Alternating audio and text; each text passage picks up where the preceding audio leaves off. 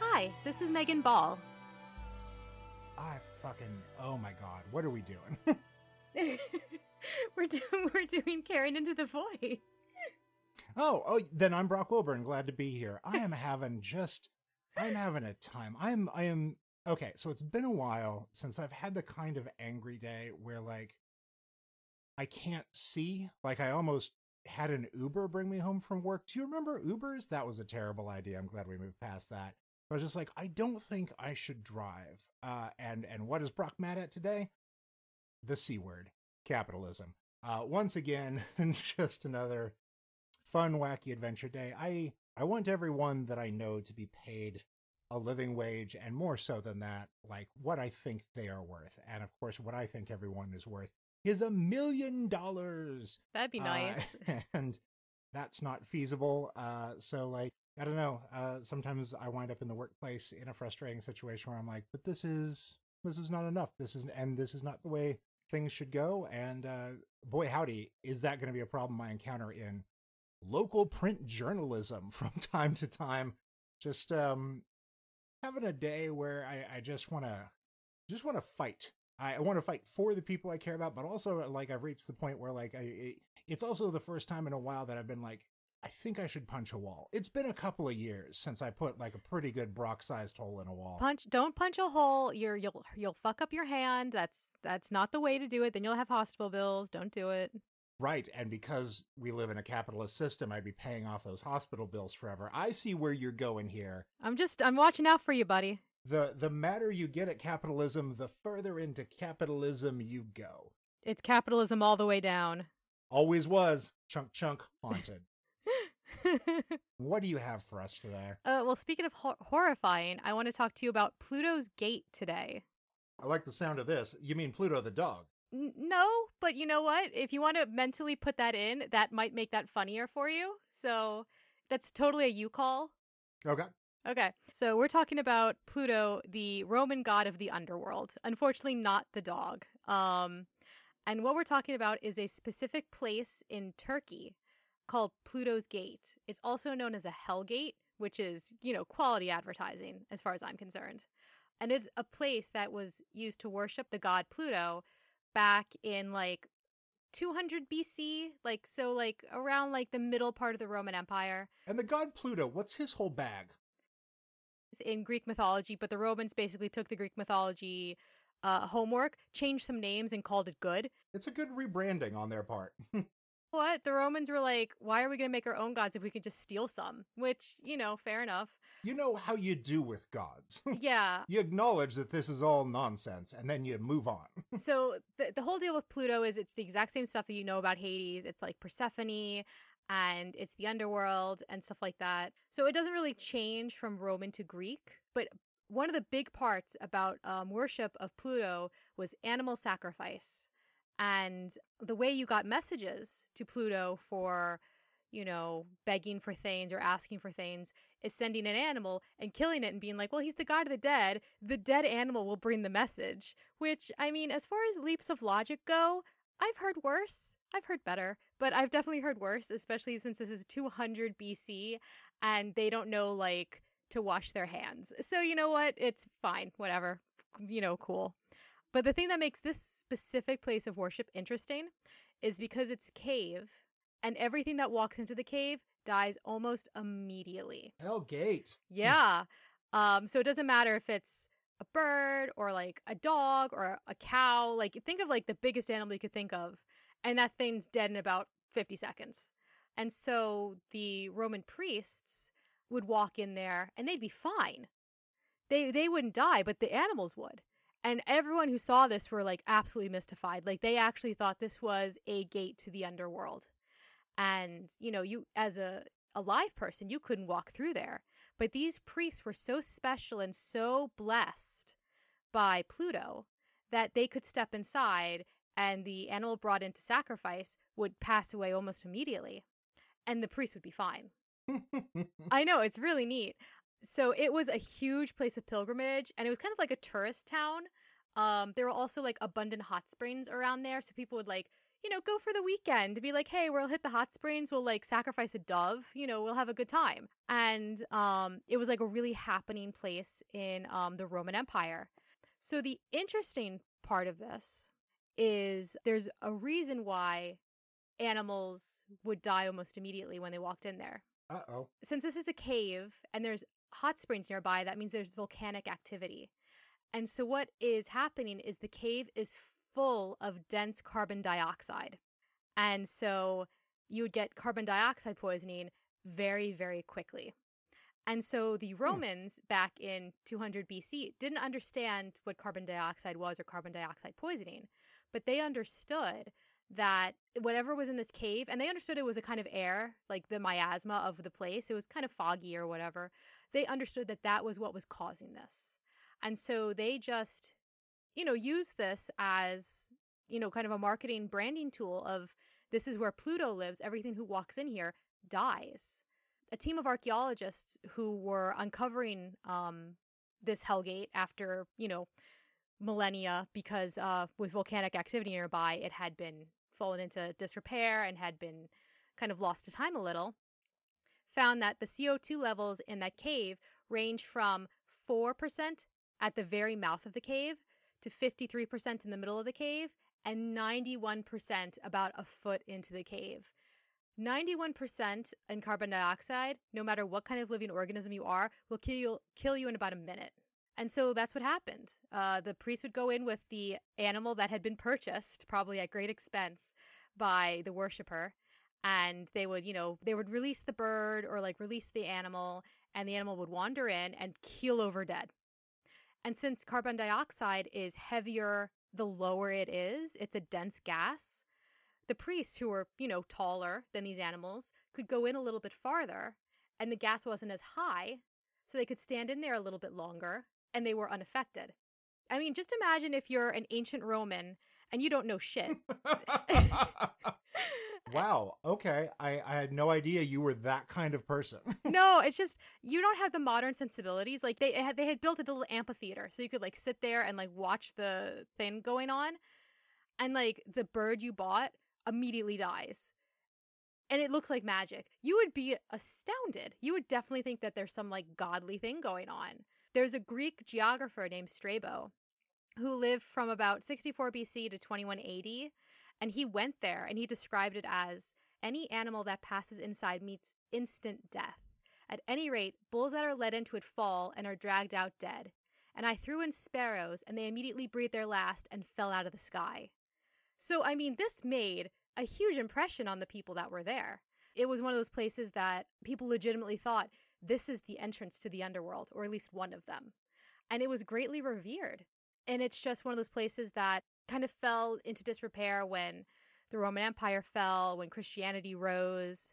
And of course, there's a lot of volcanic activity with hot springs and stuff around there.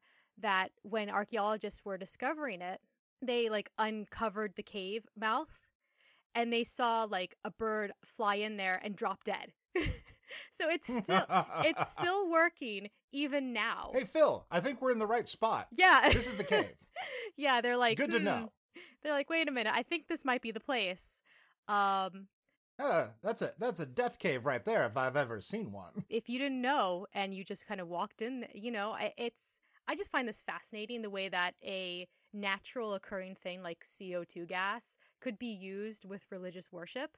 Because that's how they think the Oracle of Delphi worked. They think that she went into a Oh, cave okay. that had affected her and made her have spasms and visions and hallucinated.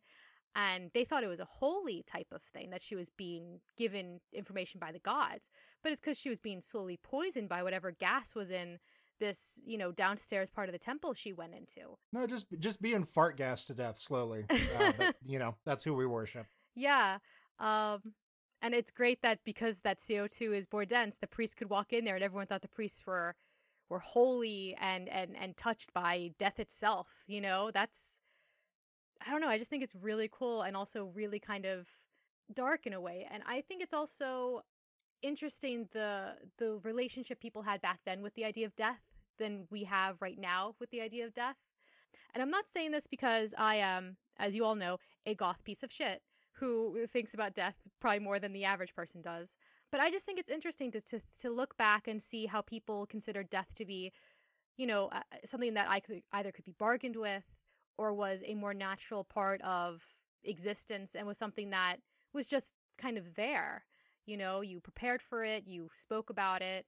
And nowadays it feels like death is one of those things that you never talk about. And when it happens, it's a secretive, almost like shameful type of thing.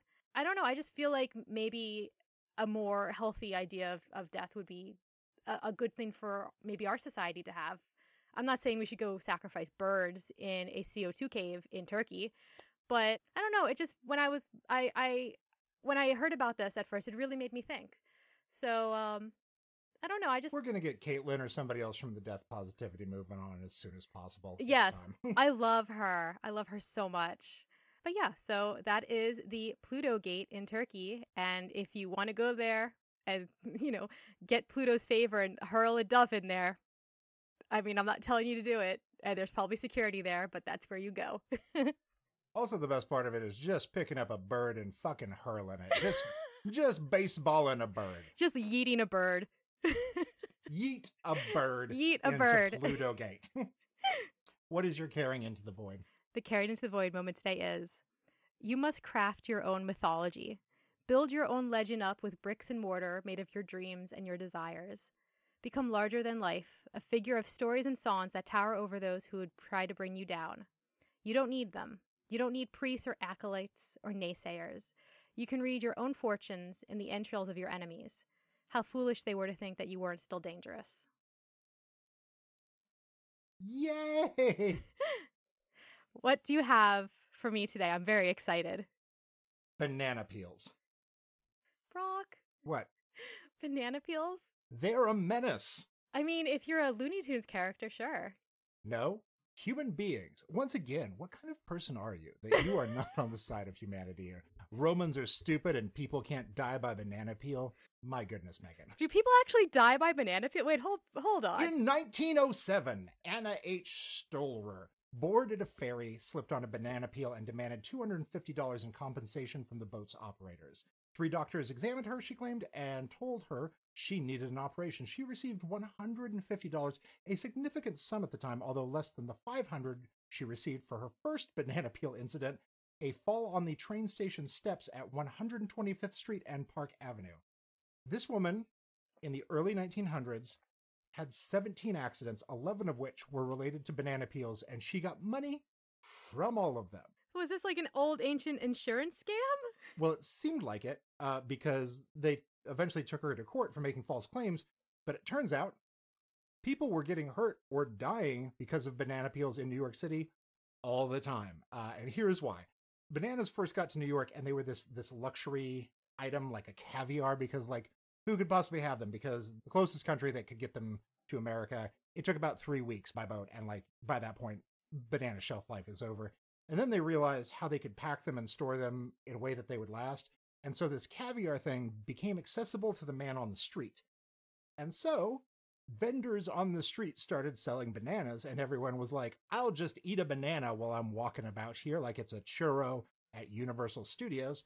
And then when they were done with the banana peels, they would toss them on the street. And the banana peel is, scientifically, one of the slipperiest surfaces on the planet. And because no one was picking it up, people just kept slipping and getting hurt, breaking their legs, breaking their hip. And of course, at that point in time, especially like late 1800s, early 1900s, breaking your leg meant you'd probably die. Like, so people died from slipping on banana peels. And so orange peels and potato skins actually had a similar sort of evolution, but again, they weren't nearly as slippery. So like the police tried to institute a law that like if you threw a banana peel on the ground, this is some real Mario Kart shit. If you threw a banana peel on the ground, like it was punishable by a fine, but no one ever got fined for throwing a banana peel on the ground. So everyone just kept throwing banana peels on the ground. And then this actually became an issue that spread across the country. This was a similarly large issue in St. Louis, of all places. The problem became that in some of these cities, the trashmen would pick up trash that was in trash cans, but nothing else that was set out by the street or anywhere else. So in New York in the early 1900s, trash would get up to ankle or even knee deep in certain places. And if there was a banana peel anywhere in there, it would wind up hurting somebody. Like it didn't matter. It was just a slippery surface and it would take you down. So the city got a bunch of wild pigs and set them loose in the city to cause them to have them eat the trash. The problem became that the pigs wound up eating everything except for the banana peels. Oh my God. Like the banana peel would wind up under the trash and it would now decompose for weeks on end, which makes it slipperier. And then the pigs would clear the trash. So you now had like an ultra banana peel that was 3 times as slippery as the original banana peel. And people started getting hurt even worse. So anyway, Atlas Obscura has a whole look into this under the title When New Yorkers Were Menaced by Banana Peels. It goes back more than 200 years. It really dabbles in a lot of things, but truly that maybe everything in vaudeville was based in a horrific reality that us raised on Looney Tunes were unaware of. Perhaps people did get pulled off stage by gigantic hooks, and that was how they died. Like, who knows? Now everything is up in the air. Are vegetables real? Yeah, are vegetables real? God. They aren't. New York City got 30 to 40 feral hogs and let them loose in Manhattan. and that's what happened. That was their solution. And that's what made bananas a lethal weapon. This is genuinely one of the most interesting, hilarious stories you've ever brought us, and I am so delighted by this. Like, wow.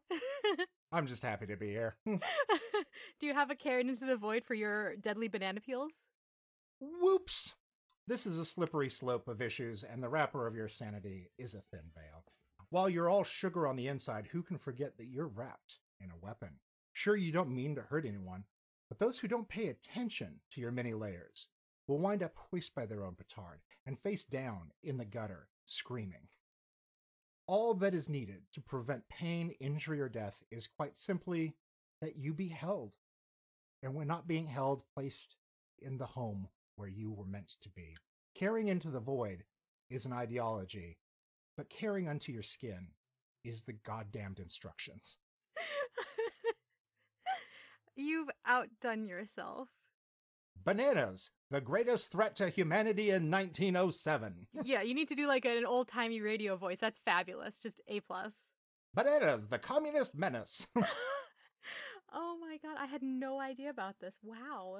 Me neither. I love the internet. Thank you, internet. Thank you, internet. You've given us so much and taken so much away. I'm going to throw a bird at the internet. Yeet bird! Yeet bird. Our new battle cry on the show. Jordan, come back prepared to yeet a bird. Yes, that's going to be part of his welcome you back instructions. We'll give him like a packet. Here's the through lines that you've missed. Very few of them, but yeet bird right there at the top. What's your self-caring for this week? I've watched another television program. Uh-oh. Yeah, I watched all of Castlevania on Netflix, and it was Chef Kiss. Quite possibly one of the best animated television programs I think I might have ever seen. It was so good, and I loved it so much, and I watched the entire season in one day. So my mental health after that was super good. I loved it, and I actually went back to season 1 to start a rewatch again. So if you haven't started watching Castlevania on Netflix, do so. You don't need to have played the video games, and it's probably better that you haven't because you can't play them on any modern day systems now because the less said about that video game developer, the better. But yes, Castlevania, that was my self-care, and you should get into it if you haven't. My self-care for the week is to just wash your sheets and pillowcases. The hell you say? It is a thing that I forget to do for long periods of time. And then, especially in a house with pets, but certainly previous to pets when I was a lone bachelor, is to just let them stay there. Because, like, well, the bed functions, there are sheets, they move, they make me warm at night, but they get covered in dust and in mites and in pet hair if you have a pet. And usually when I see the bed sheets, it is at the end of the day. And even if I'm like, wow, that looks quite poor, the thought of like, oh, I should go wash that and replace it with something else is never on my mind because it is time to go into the darkness and never return. So I've started trying to wash sheets and pillowcases at least once every 2 weeks, which for some people might be low, but for me is better than once every 4 months, which is insidiously horrible. And it has helped with things.